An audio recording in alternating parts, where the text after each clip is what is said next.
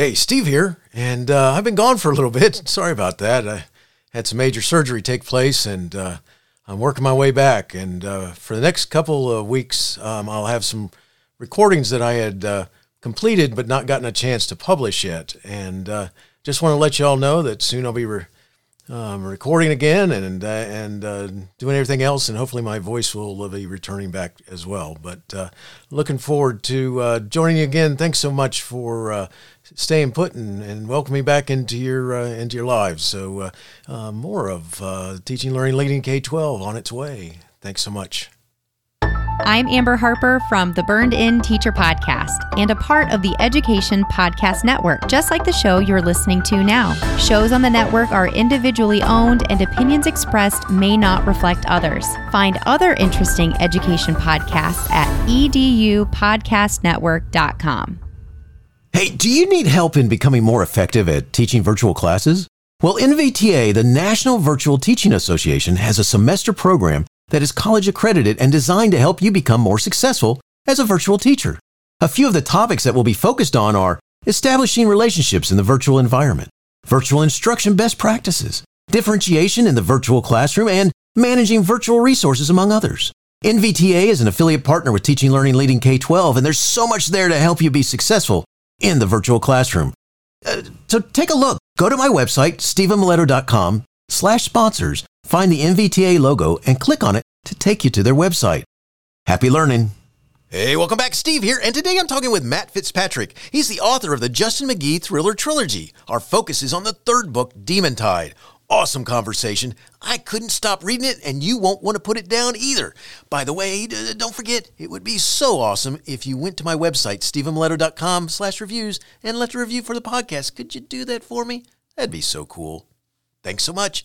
Enjoy the show. Boone Titanium Rings, found on the web at boonrings.com, is an affiliate partner of Teaching, Learning, Leading K-12. And I'm also a customer. I have this really cool ring that's got these carved pistons and stars in it. I love it. They make rings of titanium that are carved, laser cut, and engraved, as well as they have inlays of many types of materials like meteorite, acrylic, wood, carbon fiber, and so many other types. They also have special collections that are incredible designs. One of the top sellers are the Gamer Rings, the Stealth Series, and the Black Zirconium. As a note, they also make earrings, pendants, cufflinks, and for you musicians, they make cool trumpet mouthpieces. Love it. Go to boonrings.com and at checkout use my code, capital T, capital L, capital L, capital K, number 12, and you'll get 10% off your purchase. So go check them out. I love my ring, and I know that you will love yours.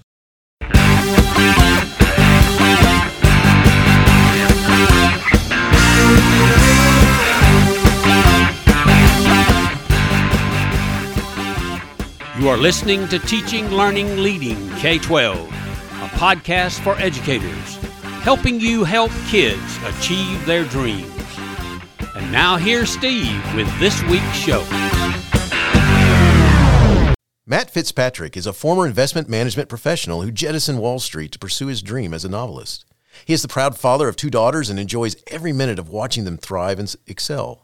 A licensed Coast Guard captain, Matt cherishes life by the ocean and time boating on Nantucket Sound.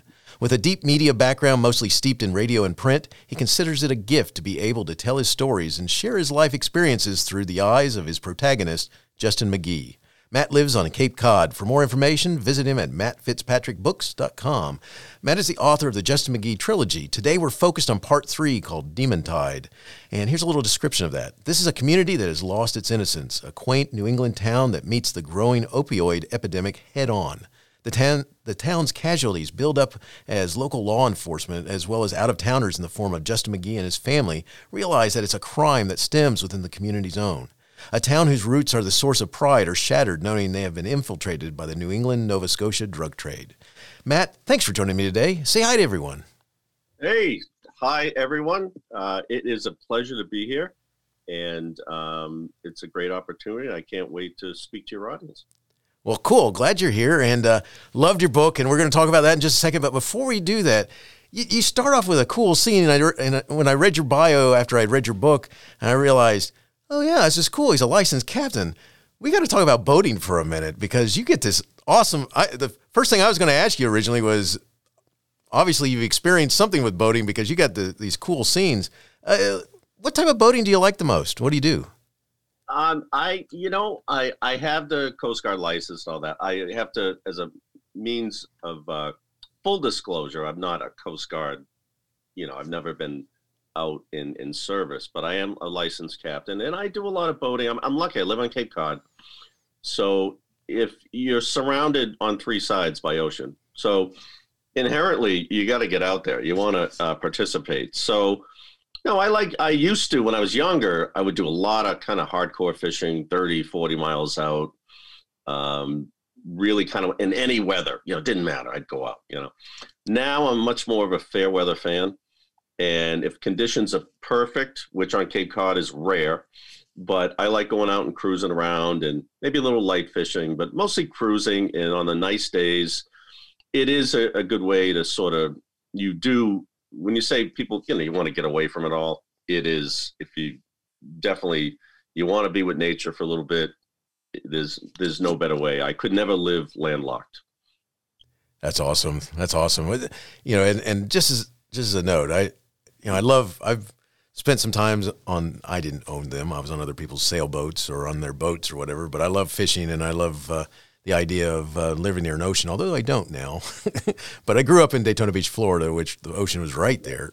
And that's one of the things I do miss about where I live now. But it's also... Well, it's funny. I got the license because I had these visions of on the side I was going to do some chartering, taking people out. And I did a few charters, fishing charters. And what happened, I realized, was it turned something I love into work. So I haven't chartered in a while, but I do love getting out there on my own time. That's cool. Yeah, I can imagine that would not be fun once you realize, wait a second, I don't want this to be work. I want this to be fun. So good stuff. I love it. That's so cool that you do that. And I would think that it's calling you at some point to be out there in the water if you're surrounded by it. Gotta love that. Yeah, that's the nice thing about Cape Cod. If you're driving, you can't get too lost. At some point you're going to run into the beach and you'll figure out where you are. So you can't get too lost on Cape Cod. I like that. Awesome. So, one of the things I got to ask you is that in your bio, you left behind the investment management career and shifted to being a novelist. What was that like making that step? It was frightening.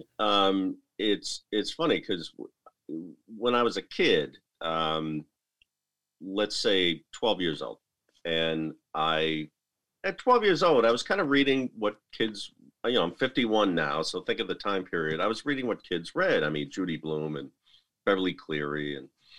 But then one day I stumbled upon a copy of Stephen King's Salem's Lot.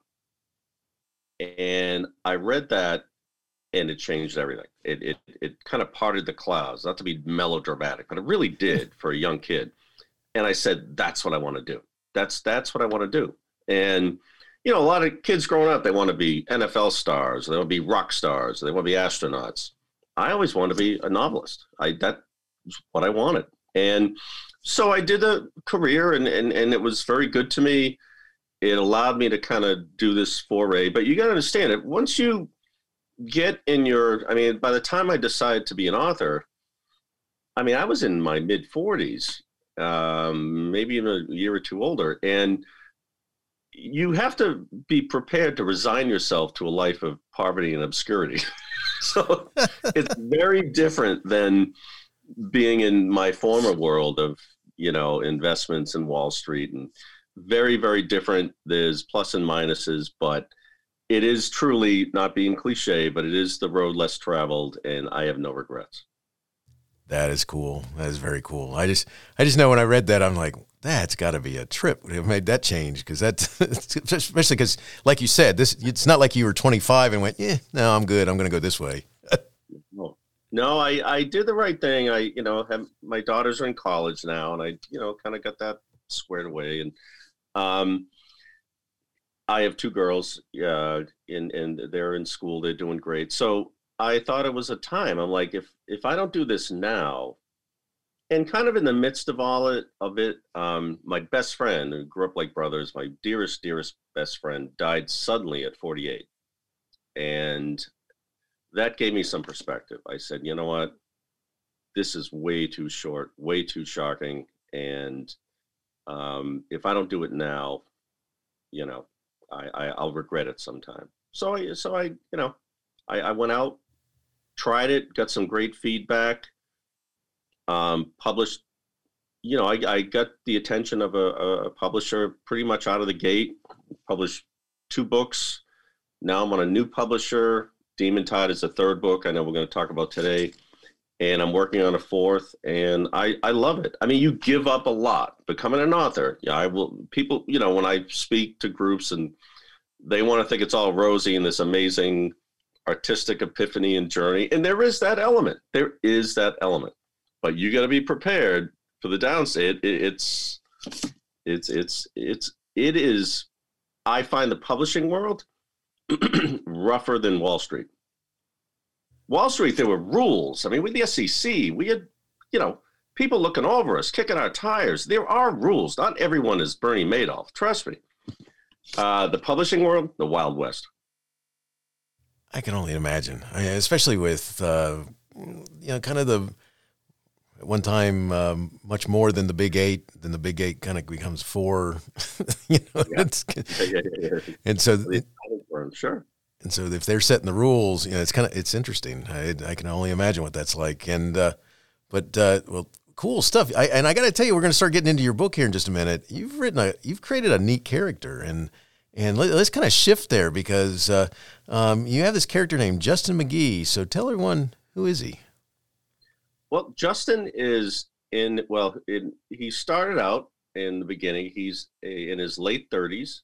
He is a hotshot Boston attorney, handsome, Brooks Brothers suit type of guy, but he moonlights as a very high-paid assassin. But he only takes jobs where, in his mind, the person deserves it. So there's a little bit of a Dexter in him.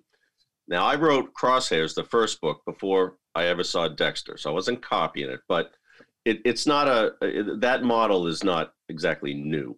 But I made this character. I wanted to try to make him multidimensional, but he is inherently narcissistic, and he is devoid of feeling in the beginning, but as he evolves, he becomes a little more human, even in that type of profession. And I named him Justin McGee. Justin, the first name, I just thought was a cool name for an assassin. Because Justin's kind of a gentle name. It's not like Spike or Ace. Right. Justin. Who would ever be afraid of a Justin, right? Right. And McGee, I paid homage to my favorite fiction writer of all time, John D. MacDonald, who's a legend. He's inspired Stephen King and Donald Westlake and Sue Grafton. If you read the back of his, who gives him blurbs, these are serious blurbs. Carl Hiaasen wrote foreword to all the reissue of his series. So I paid homage to John D. MacDonald by naming my protagonist McGee. That's cool. That's cool to know that. I think that's awesome when someone's done something like that. So awesome stuff. Well, I got to tell you, we're going to start getting into your book, and it's just he's a cool character. And at some point, I was going to say, I'm not so sure you got good guys here or not, but they shine through, which is cool. So, good stuff. Yeah, but I mean, it's funny. I kind of write about bad people doing bad things, and they do shine through, but they're all flawed, but they're all trying to survive in this sort of changing world, and they're scratchers, and I like to think that I didn't create any monsters. That's not one. I mean, there was a lot of in my work. There's a lot of places I could go to really make them almost monsters. But my protagonist and my main characters, they all have a shed of light to them. They really all do. There are some characters in my books who are just downright nasty. And, if, for people who know me, I'm like such a peaceful guy, and like, I'm into John Lennon and, a very simple life. So that's what intrigued me about the crime space and why I wanted to write about it. I sort of grew up again, with, McDonald and Stephen King and some different writers we can talk about. But really, Justin was born out of just sort of being intrigued by that crime space, especially being from Boston. I mean, it was so entrenched in it. I mean, it's like every day in the news. I mean, we dealt with the Whitey Bulger thing for 20 years, and no, they're nasty people, but they do have some air of humanity if you read the novel, and they care about one another, and they like to think that any of the crimes they're committing or any of the sins that society would deem unacceptable are only bestowed upon people who deserve it. Which is such a cool route, and it does. And there's so many different parts of your book that I could talk about, because you have some interesting curveballs, I think, are the best way of throwing your audience, the best way of describing it, which I'm not going to go there because the listeners need to go read. But it's cool because, like I said, at first I started going, wow, is there anybody who's doing something good here? I thought that was interesting. Now, one of the things I got to drag us back to is, before we go any further, before I leave the boats too much, is that you obviously have experienced seasickness. Yes. Because your characters, there's this beginning, I'm like, you really sucked me into this. You have a really cool skill at painting pictures with words. And one of my favorite is this, this in the beginning, which there's more to it than this, but I'm just going to read this part. While its intimidating presence commanded respect at the dock, with its massive steel hull and surly crew, at the moment it was a rubber duck in a tub. The captain and crew were trying to maintain station in the wheelhouse as the relentless pounding had no end. I mean, throughout the book, there are awesome descriptions that make you feel the scene. And as this gets into the scene, there's some puking going on, and there's other things happening and stuff like this. And it's like my worst nightmare, because I love deep sea fishing. And until in the last couple of years, my dad used to always tell this story about how I cost him all this money, because he'd take me out deep sea fishing and have to turn around and come back because I'd be so sick. And I'm so thankful for the Patch. This is not sponsored by the Patch, but I now can go out deep sea fishing, which is cool. But so obviously you've been seasick, but you create these descriptions throughout the book. I mean, how do you do this? How do you accomplish this? What is it that's going through your mind when you're making these, painting these images for the readers? Well, that opening passage you cited, that's a cool one. Thank you. I was lucky in that I got to meet Linda Greenlaw. The library in my hometown of Lowell, Massachusetts is named after my grandfather. So I was on the board of directors for a while. We had speakers come in, and Linda Greenlaw, who, if for your the folks watching and listening, if they ever saw or read Perfect Storm, there were two boats out there, and the movie is what most people are familiar with, and they can visualize. There was George Clooney's boat, and then there was a female captain out there, and that's Linda Greenlaw. And Linda, in real life, became a novelist and actually wrote a lot of nonfiction about her life. And I got to know her through the library, and she is fascinating. So she gave me a lot of insight on what it was really like out there. And then, just being a boater myself, for years up on the North Shore, I'm Cape Cod now for about 3 years, but prior to that, I was on the North Shore. And when you go out there, and when I talk about, the menacing steel hull being turned into a rubber duck, I mean, that's really what happens. I mean, it inspired me. That whole scene wrote itself, to be honest. It was almost like a nightmare coming true. And that was to be honest, I get some great feedback on that scene. And so many people have said to me, I grabbed them there, which I am flattered to hear that. That was my goal. But that scene wasn't hard to write.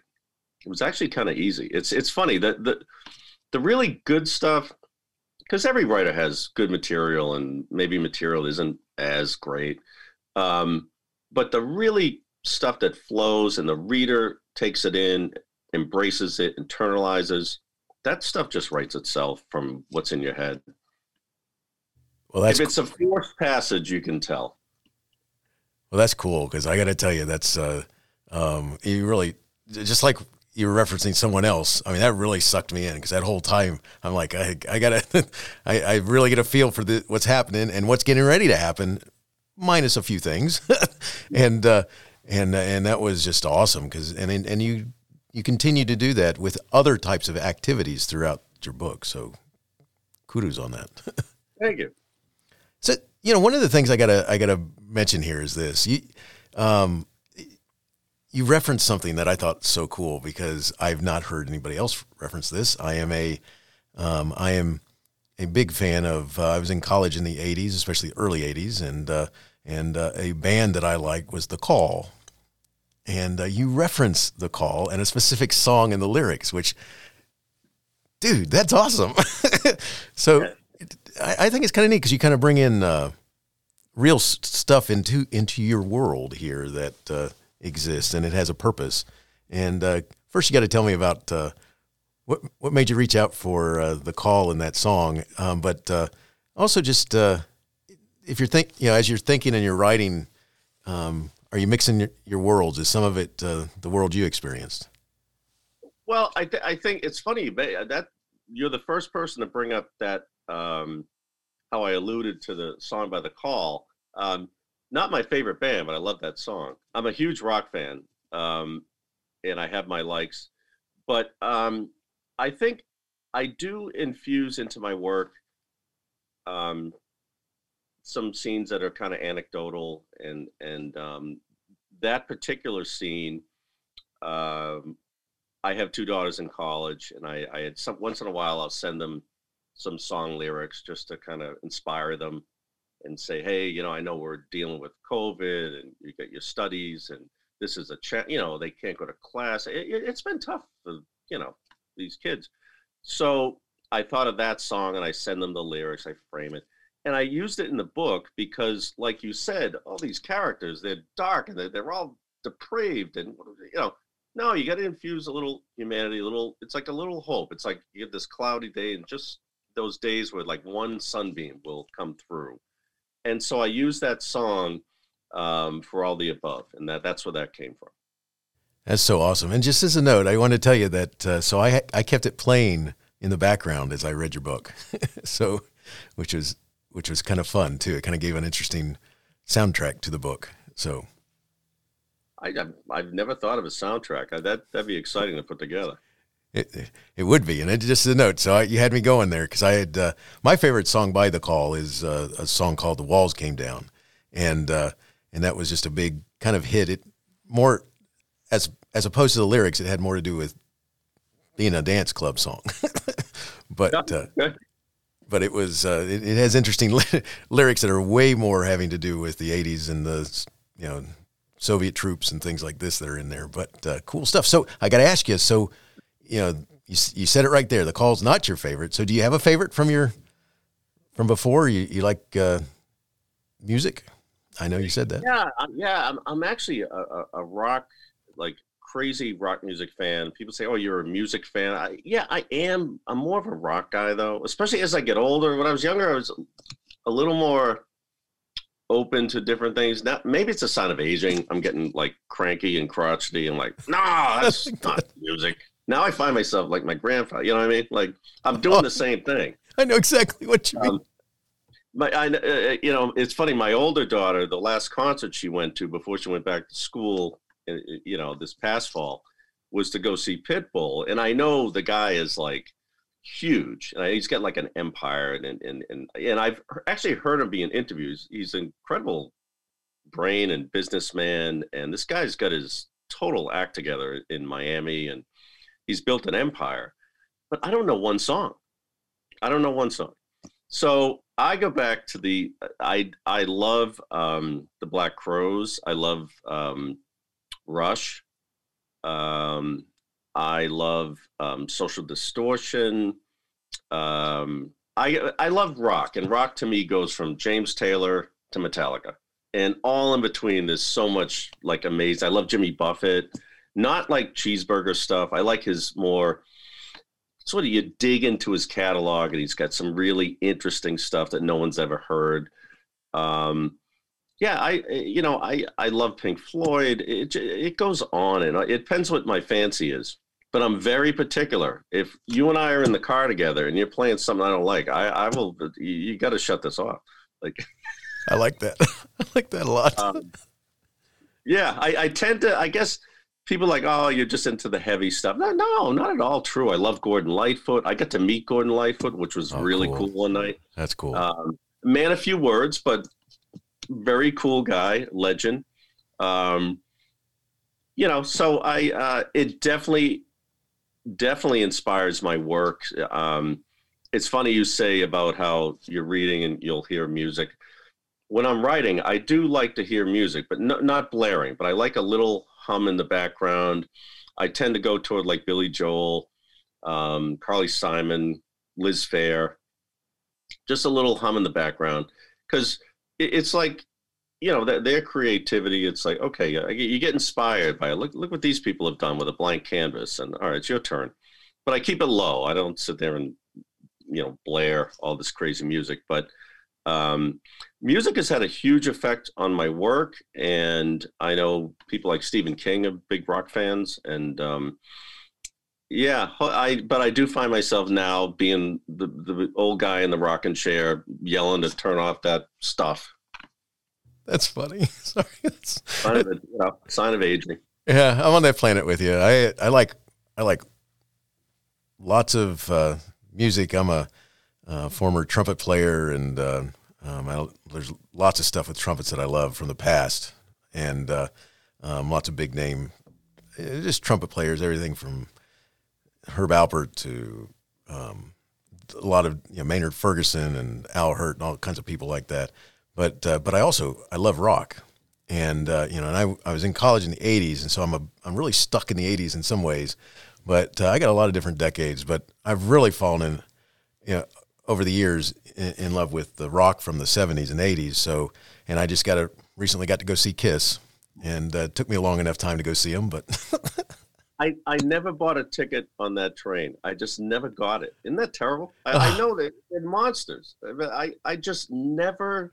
There are certain huge bands I never could get. Kiss was one, the Grateful Dead. There was certain, and I love the Black Crowes, who were kind of hippie trippy like the Dead. I just never, I don't know. Like I never had the Kiss lunchbox, Nice. I didn't. Nice. That's funny. I think you do. If you're a rock fan, rock is such a genre. It seems like it's going to be short-lived. Unfortunately, in the great scheme of music, there's only a few bands still doing it, the Foo Fighters and whatnot. But I think we're all guys. I can't speak for you, but for me, we're going to get caught in Arrested Development with our listening over the next 20 years. I think we're going to become characters. Targets of mockery by our family and friends. Yes. I'm already that. Yeah. That's my favorite thing that my wife likes to say is, okay, all I want you to tell me is who was the president when, and because that's her favorite thing to mess with me about is that I'm really stuck in different decades with my music, but there's some good stuff. And there's a lot of rock that's found in country today. So, which is cool. So.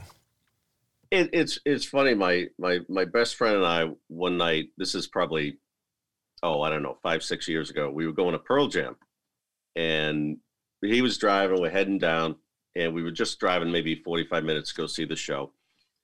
And so I'm going to Pearl Jam. So I want to hear Pearl Jam, or I don't know, something. Sometimes you don't want to hear the band. You don't want to hear, but something of that ilk, And he's playing me this country. He's into country. He's playing Eric Church. Okay.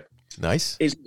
I know he's like wildly popular and yes. all that. And he's like, this guy, he's just like a rock guy and he's edgy and he's this. And I said, well, why don't you just put some real rock on? Why do I have to hear like rock light? Like I like that.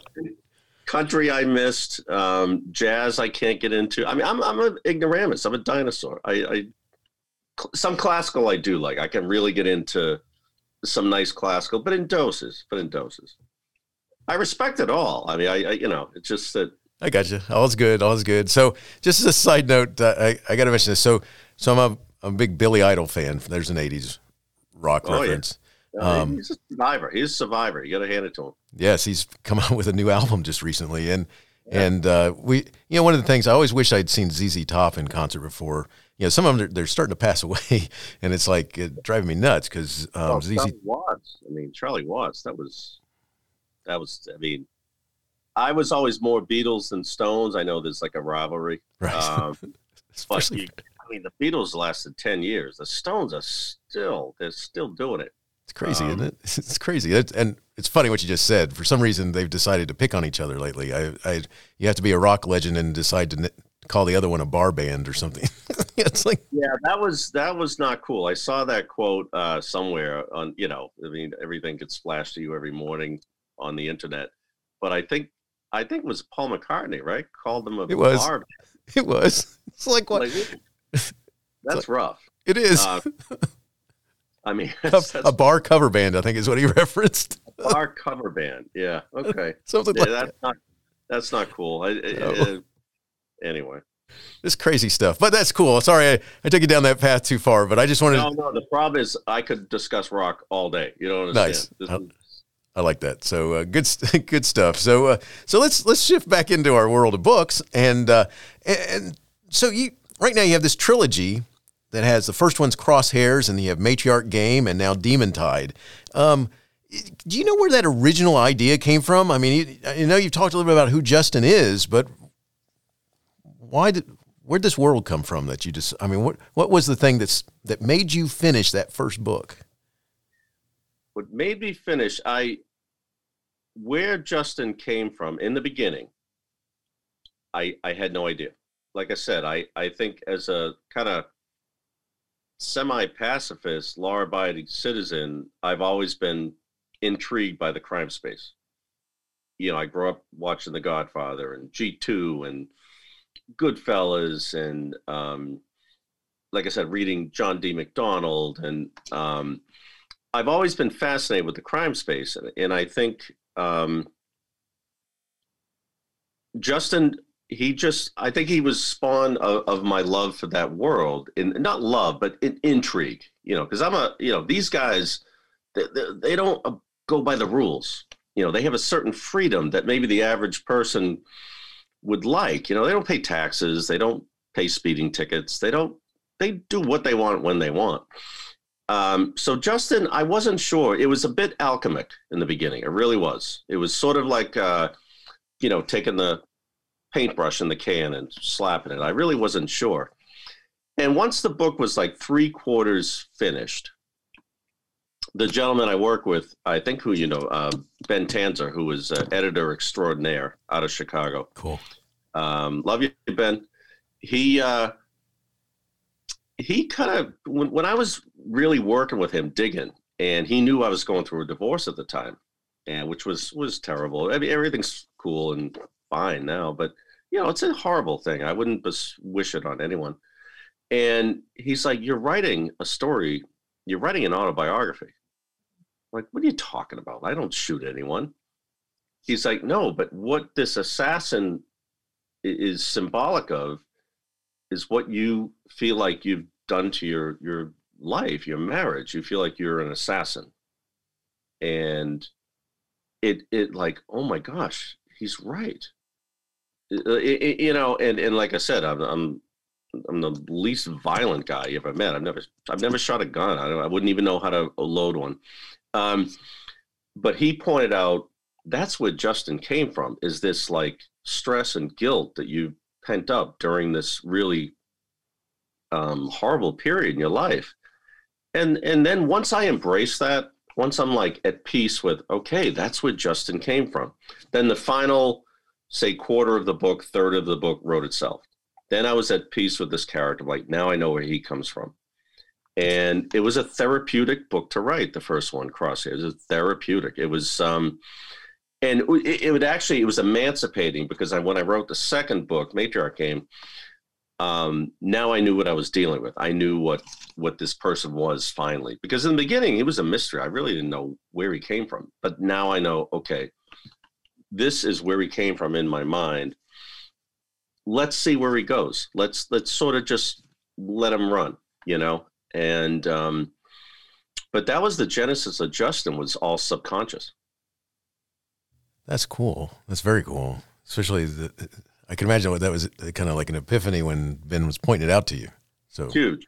It was huge. It changed my, I don't want to say it ruined my day. It just it made me kind of rethink everything I was doing. But it did free me in that I don't have to, this character, now I can just sort of, it's like if, you catch a bunny and you let him go and just see where he hops, and so the second book was kind of like that. And then Demon Tide, the third book, which we're talking about today, I really let him go. I let out the reins. And that's why I said that first passage really wrote itself. I mean, these characters showed up for the third book. It's like they showed up on my doorstep in costume, and they're like, you just go and type and we'll act this play out. It really was. It was, that's cool. Now I'm on the fourth book, and I'm working with a whole different set of characters, a new protagonist and everything. Much more of a challenge because it's a female protagonist for one, which I'm trying to tackle and do some proper interviews and get my arms around how that's going to look. But for Demon Tide, I was really fortunate in that Justin and company sort of showed up and wrote the story themselves. It sounds crazy, but it's true. Doesn't sound crazy at all. That's awesome.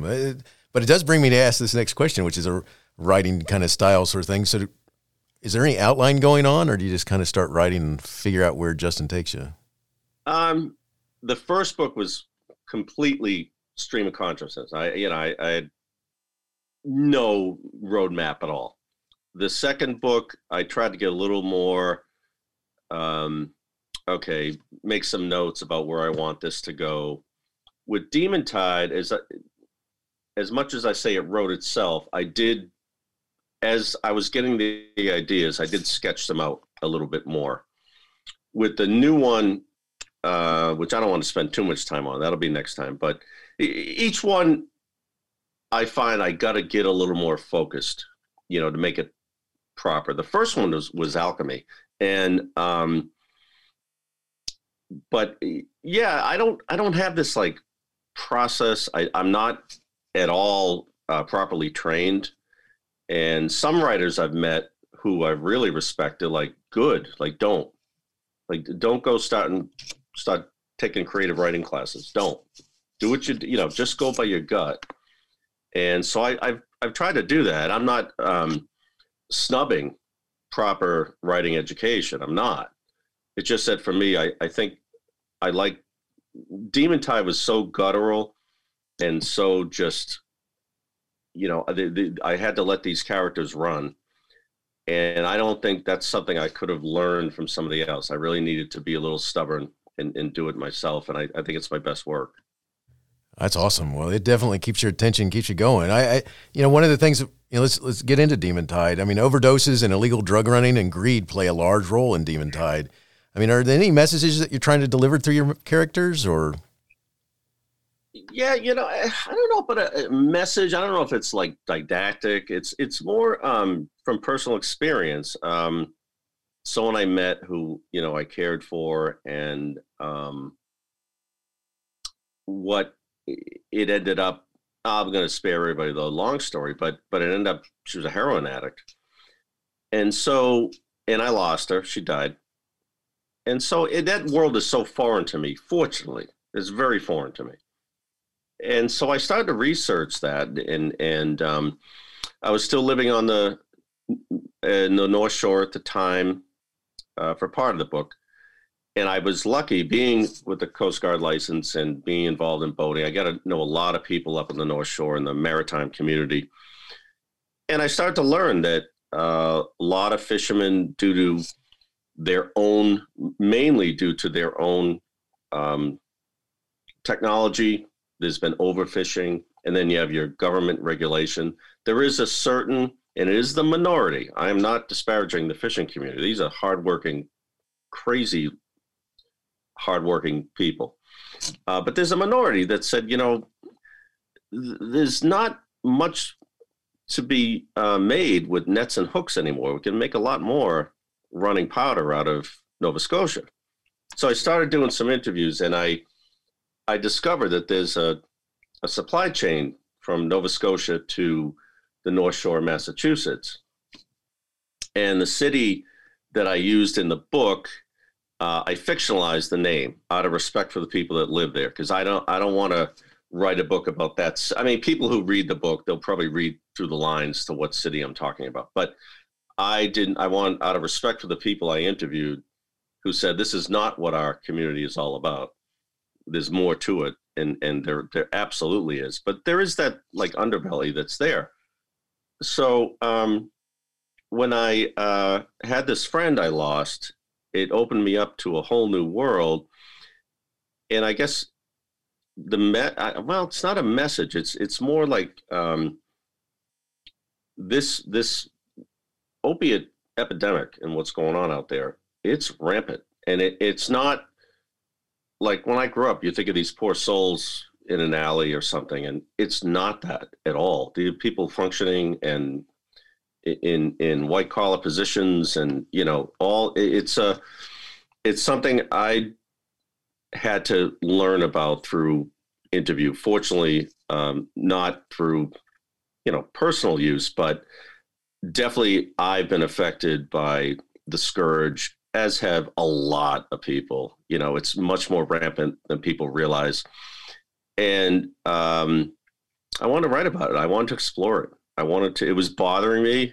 Like when I learned about what happened to my friend, it was something I needed to scratch the surface. I'm like, hey, this could be a book. This could be something to get out there and let people know what's really happening in the community. And so again, I'm not painting myself as someone who's teaching any lessons or anything, but it was just, this was what was moving me at the time. And I said, I'd like to get this on paper and have it really bother my characters. I wanted to what was going on with the opiate trade and obviously the subsequent fentanyl horrors. I wanted this to bother my characters. I wanted them to be jarred by it in some way.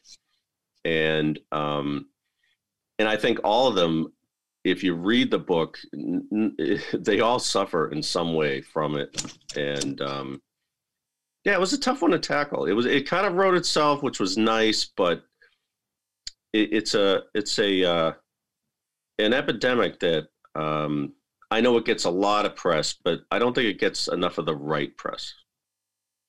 I agree with you. I think that's so. And you definitely are right. It does impact your characters throughout the book, especially as you find out who's doing what. Let me try that one again.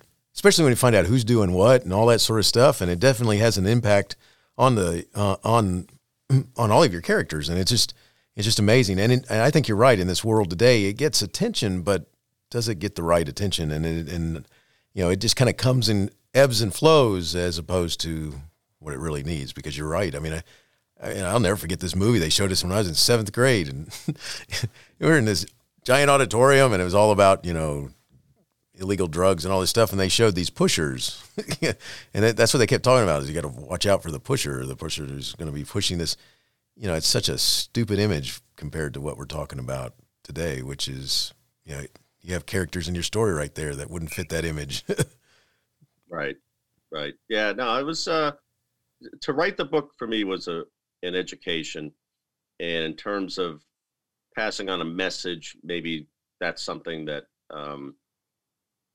it could be a takeaway that, this epidemic, it's not just focused on the back alleys. It's way more widespread. That being said, the book is not a downer. It's not a book just about drugs. That's the sort of the backdrop is the, drug story that's going on in the trade on the North Shore. But the book is really about the characters. It's really about their interaction, their struggles, their frustrations, their fears, their flaws. And I definitely want to write a character-driven book. It's not a book in examining the drug trade, because I don't have that level of knowledge. I think I gained enough knowledge to write the novel with conviction. but I don't want to ever probably tackle that topic again because I don't have the firsthand knowledge. I got you, and I didn't want to imply that either. By the way, it's the way that it moves. That's the part that's going on all in the background that makes them all come into contact with each other, and because it definitely is you generate excitement, and there's all kinds of things happening, and people's lives are completely ruined by it, and we have our characters interacting with one another, which brings me to this. I have to ask you. So, can you talk a little about character development? I mean, is there something that you specifically do? And while we're talking about that, do any of them have part of you in them? Yeah, I think the further along I get into writing, again, Demon Tide's my third novel. I am realizing, going back to what Ben taught me about my first novel when I was 3/4 the way through, it's hard. I mean, certain writers, they'll tell you that in no way is it anecdotal. In no way is it autobiographical. I'm examining something completely aside from my life and my persona. I've tried to do that. I can't get away from the autobiographical aspect. Maybe that's a selfish thing. I don't think so. I don't mean it to be. I have a hard time getting away from, some aspects of my life and the people that move me and the people that I've known. I mean, you can't make it so esoteric that people won't enjoy it and people won't relate. So I'm careful about that. But I don't think you, as a writer, my personal opinion, you can ever get away from that autobiographical aspect and approach. I don't see how you can shake it. I really don't. That makes a lot of sense, and I understand. And just a side note, you've got some cool characters in there, and I got to make sure I say this because people die. They in many cases they get what's coming to them, and there's some surprising ones, and there are some surprising ways people die. And I won't go into details, but part of it has to do with a car. So, yeah, it's. Well, there's a few different things, but there's the ending. I've taken some flack for. I say to people, I said, listen, read the first 2 chapters. I'll grab you. And I love the whole book. I'm very proud of it. But I hope the ending disturbs you. I want you to walk away disturbed. Oh, I was. Sorry. It's good. I like, just as a side note, I did like the ending. It's just that I had to reread it. All right. A couple of times. No, that's by design. That is, I want the reader, I want to grab and let them run through the story. And I hope every chapter keeps them, intrigued and interested. And then at the end, I really did want to kind of leave them with a, oh my gosh, what is that? Like, but not in a, horrible way, but, just like, wow, I wasn't expecting that. Oh, you did that. All right. I've gotten a lot of similar feedback in a good way. They're like, okay. Oh yeah. Well, it made me go, that's why, I got to ask you this next question, because you've already just started talking about this is not just a 3-book trilogy. So, or is it? No. I call it a trilogy, but the new book I'm working on is working with a whole different set of characters and whatnot. But no, I will revisit, especially the young girl in the book, Michonne.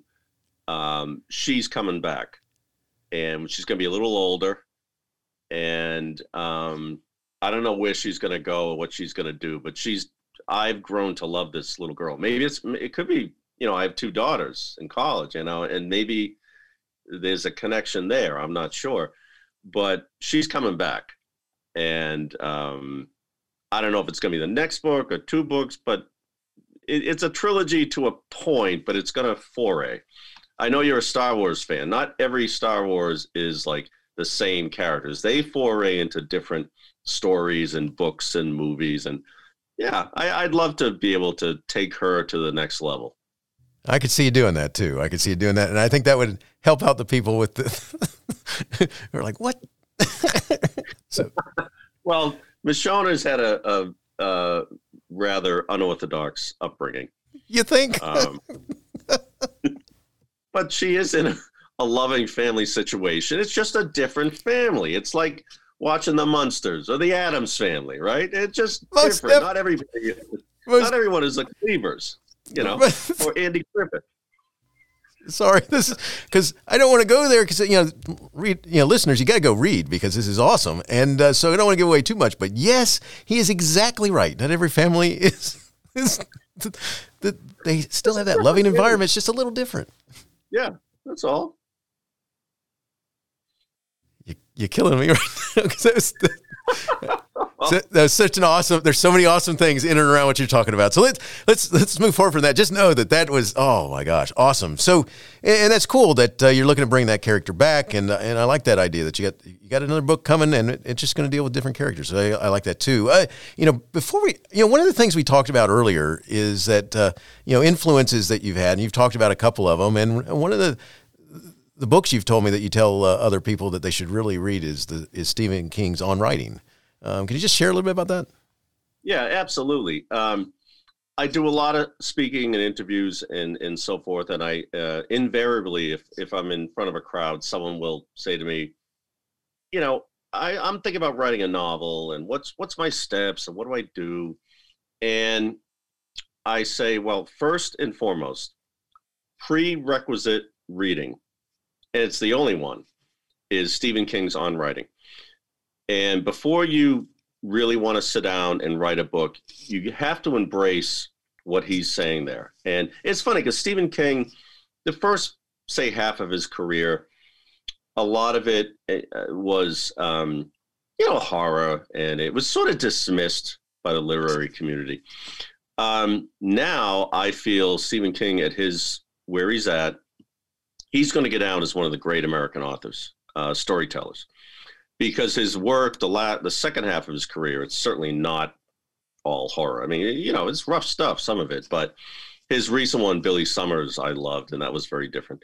But yeah, On Writing is something that I think should be not taken lightly. I think it should be devoured by someone looking to write. And I say that with encouragement, because I think if someone's serious about, trying to sit down and put a book together, Stephen King's On Writing will give you inspiration. It's going to, it will just change you, and you'll be so excited. And especially in the beginning of that book, if you remember, I mean, Stephen King didn't grow up in a, silver spoon environment. I mean, it's pretty tough. And yet he never let get in the way what exactly he wanted to do. There's a scene in that book where, if I have it right, I'm paraphrasing, I haven't read it in a while, but I have read it twice, is that they were living, he and Tabitha, I think they had 2 kids at the time. I don't think his third child, Owen, who's now an author with him, was born, but they were living in a trailer, basically, and Stephen King was teaching, I think, part-time at UMaine, and they're up in the woods somewhere, and, he was struggling, alcohol, depression, he was having a hard time. And he had the manuscript for Carrie, and he got so frustrated one afternoon, he threw it in the garbage. And he sort of from what I read, and these are his words, I guess he sort of passed out one afternoon, and Tabitha sifted the manuscript out of the garbage and sent it to this publisher they have been speaking with, and the rest is history. So it's a great message to new writers, and I still consider myself, even after 3 novels, a new writer. It's a great message that, yeah, it is a tough business. It is frustrating. It's there's a lot of alone time. It's an isolating business, isolating craft, as evidenced by The Shining. That's one of the reasons Stephen King wrote The Shining, is the whole isolation of writing. There's a lot of symbolism in The Shining aside from the boo and ghosts. I mean, there's a lot more going on there. So that, anyone who wants to sit in front of the keyboard and try, you got to read On Writing first. That's your prerequisite. Cool. Thanks so much for sharing that. And Matt, we're getting close to finishing up here. And where can people connect and learn more from you? Well, they can always visit mattfitzpatrickbooks.com. That's mattfitzpatrickbooks.com. And I love getting emails at mfitz71@comcast.net. mfitz71@comcast.net. And I love getting emails. Please check out the website. Please check out my other work. As we discussed with Demon Tide, the new book, while it is book 3 of a trilogy, I did write it so that you don't have to feel like, you need to have read the first 2. Of course, I wish you will, but I wish you would, but you don't have to. And I did that. I learned that from John D. McDonald, who his Travis McGee series was 21, 22 books. I've read the series twice, not in a sitting, but over the years, I've read the series twice. And what I loved about his work is you can pick up a John D. McDonald book, whether it's book 1, or book 8, or book 15, and they all stand alone. And I think that's a craft unto itself. Because you don't want to have the reader having to start at book 1 and forcing. You don't want to force the reader to do anything, especially today where there's so much competition.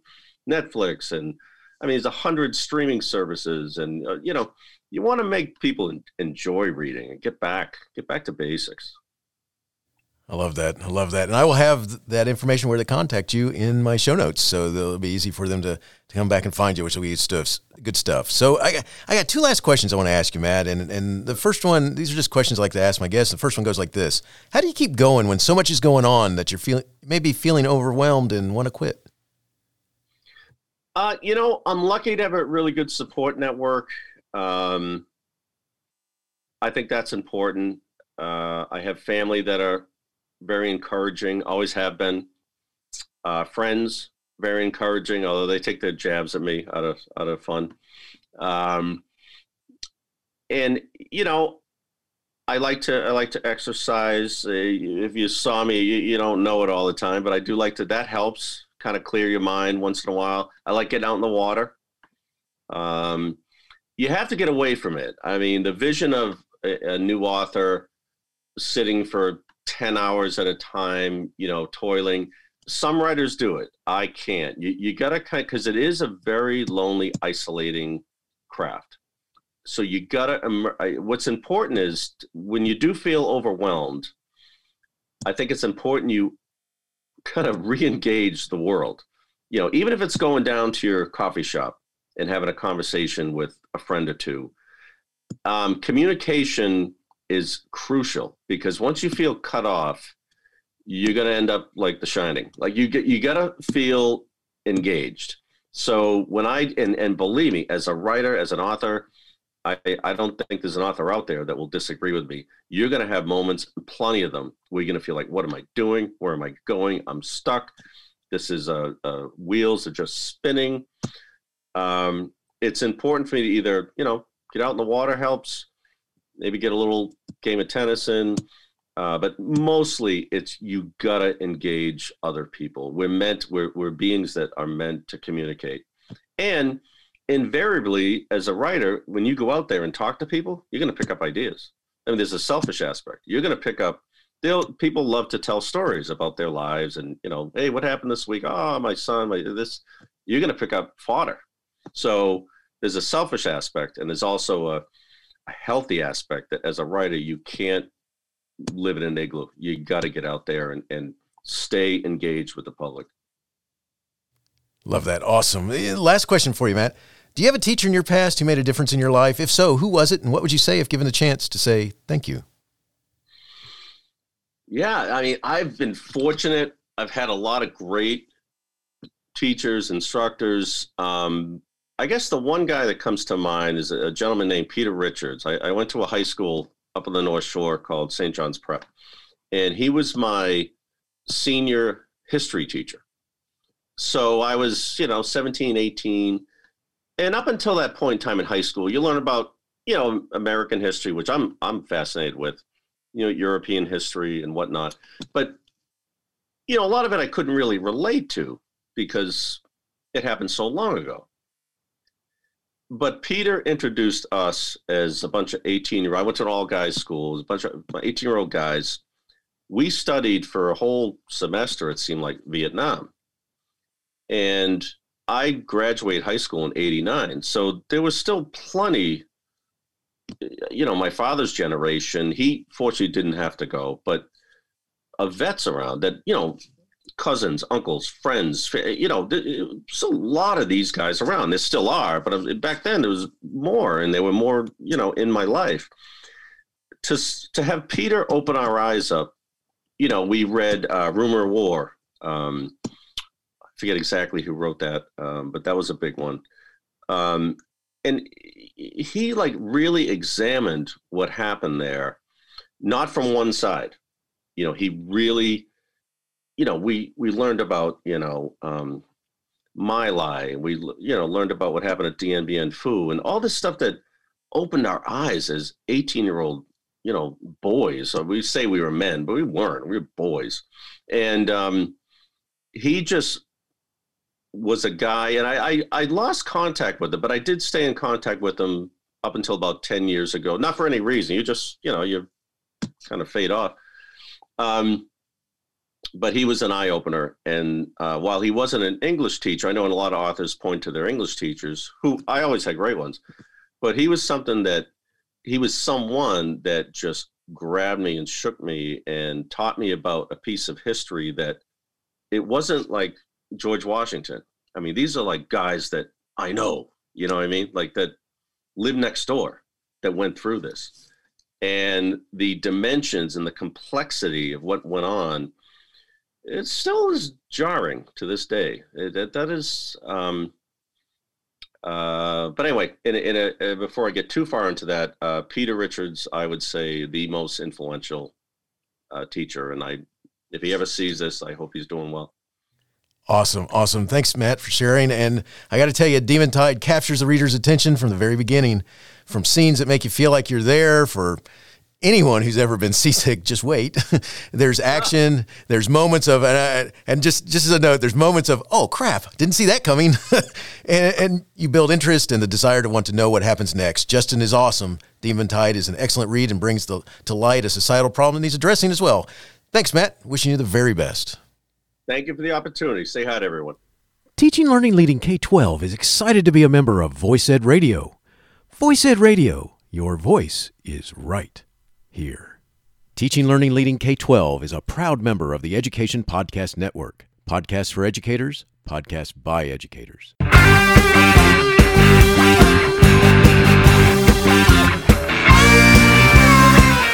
The opinions expressed on Teaching Learning Leading K-12 are those of the guests and host. Teaching Learning Leading K-12 is intended to share ideas, advice, and suggestions for classroom teachers and school administrators. Teaching Learning Leading K-12 is produced for educational purposes. Thanks for listening, and I hope you'll share it with your friends.